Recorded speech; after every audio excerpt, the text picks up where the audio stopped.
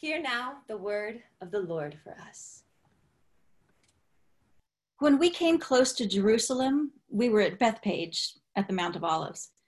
Jesus sent two of us to the village ahead of us on the road. He said they would find a donkey and a colt tied together. He instructed them to untie the colt and donkey and to bring them back to him. Jesus told them to answer anyone who asked them what they were doing, to say, "The Lord needs them." What Jesus told us fulfilled what the prophet said. Tell the daughter of Zion, look, your king is coming to you, humble and mounted on a donkey and on a colt, the foal of a donkey. We did exactly as Jesus told us. We brought the donkey and colt to him. Then we put our cloaks on their backs and Jesus sat on them. A large crowd started to gather and they spread their cloaks on the road. Some people cut branches from nearby trees and they spread them out on the road. A large group went ahead of Jesus and a crowd followed him. And they were all shouting, "Hosanna to the Son of David. Blessed is the one who comes in the name of the Lord. Hosanna in the highest heaven." And when Jesus entered Jerusalem, the whole city was in turmoil. And they were asking one another, "Who is this?" The crowds who were following answered, "This is the prophet Jesus from Nazareth in Galilee." Jesus entered the temple.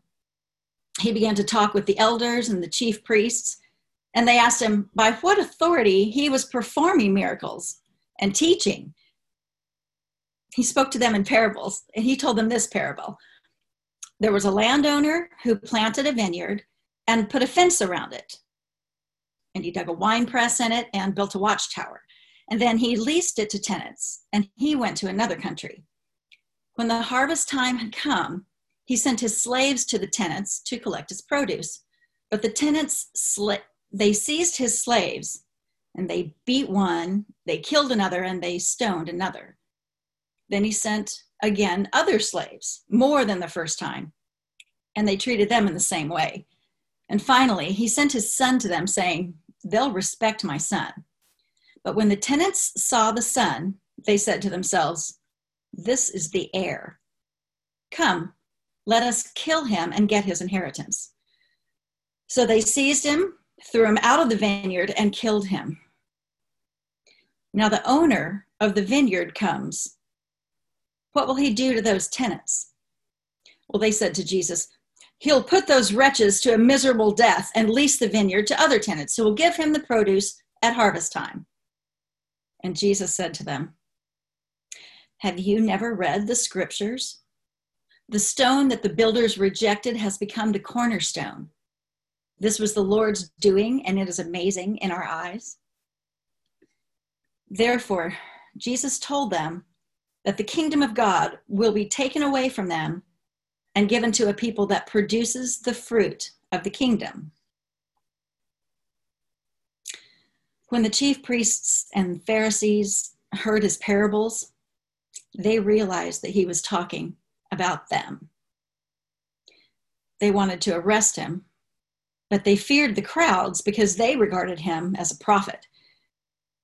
When Jesus had finished saying all these things, he said to us, "You know that after 2 days the Passover is coming, and the Son of Man will be handed over to be crucified." Then the chief priests and the elders of the people gathered in the palace of the high priest, who was called Caiaphas, and they conspired to arrest Jesus by stealth and kill him. Now, Jesus was in the town of Bethany at the house of Simon the leper. A woman came to him with an alabaster jar of very costly ointment. I watched her as she poured it on his head when he sat at the table. When we, the disciples, saw this, we were angry. I said, "Why this waste? For this ointment could have been sold for a large sum and the money given to the poor." But Jesus, aware of this, said to me, "Why do you trouble the woman? She has performed a good service for me. For you always have the poor with you, but you will not always have me. By pouring this ointment on my body, she has prepared me for burial. Truly, I tell you, wherever this good news is proclaimed in the whole world, what she has done will be told in remembrance of her." Then one of us 12 disciples, the one called Judas Iscariot, went to the chief priests and he said, "What will you give me if I betray Jesus to you?" The chief priests paid him 30 pieces of silver. And from that moment, Judas began to look for an opportunity to betray Jesus. Soon, it was time for the festival of unleavened bread. On the first day of unleavened bread, we came to Jesus saying, "Where do you want us to make the preparations for you to eat the Passover?" Jesus said, "Go into the city to a certain man and say to him, 'The teacher says, my time is near. I will keep the Passover at your house with my disciples.'" So we did as Jesus had directed us, and there we prepared the Passover meal. When it was evening, Jesus took his place with the 12 of us, and while we were eating, he said, "Truly, I tell you, one of you will betray me." And we were greatly distressed and began to say to Jesus one after another, "Surely not I, Lord. Surely not I, Lord. Surely not I." Jesus answered, "The one who has dipped his hand into the bowl with me will betray me. The Son of Man goes as it is written of him, but woe to that one by whom the Son of Man is betrayed. It would have been better for that one not to have been born." Then Judas, who had betrayed him, said, "Surely not I, Rabbi." Jesus replied, "You have said so." Then Jesus said to us, "You will all become deserters because of me this night. For it is written, I will strike the shepherd, and the sheep of the flock will be scattered. But after I am raised up, I will go ahead of you to Galilee." Then Peter said to Jesus, "Though all become deserters because of you, I will never desert you." Jesus said to him, "Truly, I tell you, before the cock crows, you will deny me 3 times. Peter said to him, "Even though I must die with you, I will not deny you." And we all said the same. While we were eating, Jesus took a loaf of bread, and after blessing it, he broke it, gave it to us, and said, "Take, eat, this is my body." Then Jesus took a cup, and after giving thanks, he gave it to us, saying, "Drink from it, all of you, for this is my blood of the covenant, which is poured out for many for the forgiveness of sins. I tell you, I will never again drink of this fruit of the vine until that day when I drink it new with you in my Father's kingdom." The word of the Lord for us today. Thanks be to God.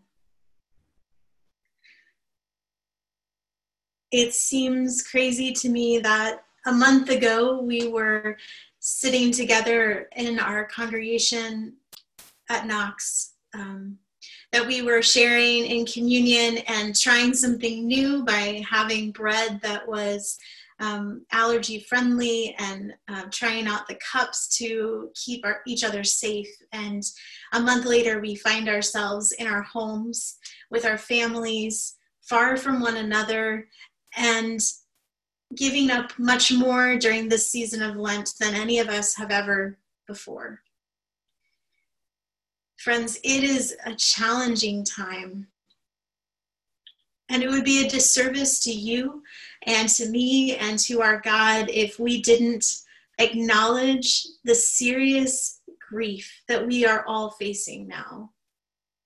For some of us, we are exhausted because we're juggling our kids and our work and 30 million other things, all while living in a state of anxiety and fear.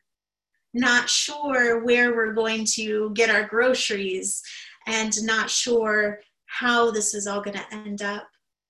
For others of us, we are coming down with fevers.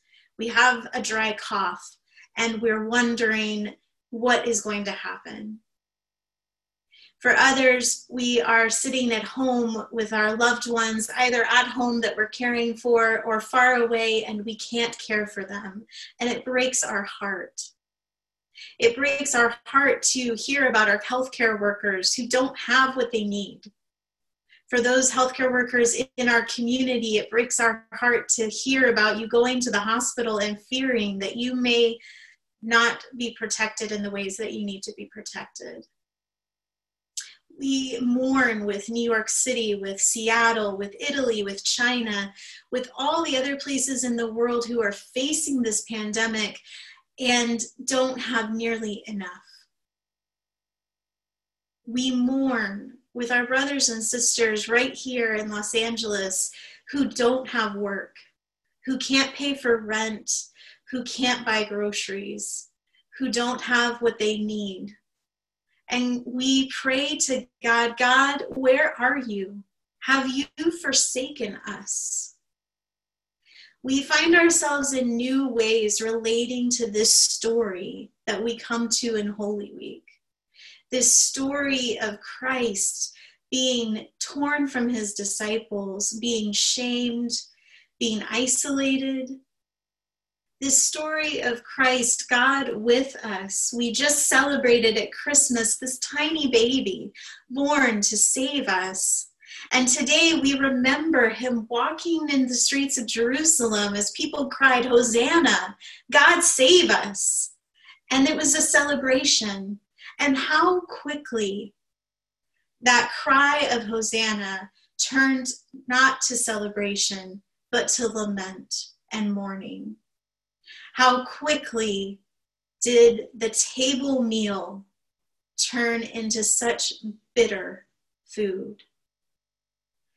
Friends, I invite you today, tomorrow, for the rest of this week, as we celebrate Holy Week in a weird way, in a way that none of us wants to do, to find this season of lament as a place to be with God, in your anger, in your fear, in your anxiety, to know that as we pray, the Holy Spirit fills us and groans with us, groaning that is too deep for words, groaning that can't be quantified with syllables, but is just this guttural cry to God. That we are filled with that Spirit, that we have become a temple for the Holy Spirit, that God can bring healing and light and hope, even in the darkest times. Next week, when we celebrate Easter in much the same way, let us not forget that the darkness of Good Friday gives way to the light of a new day.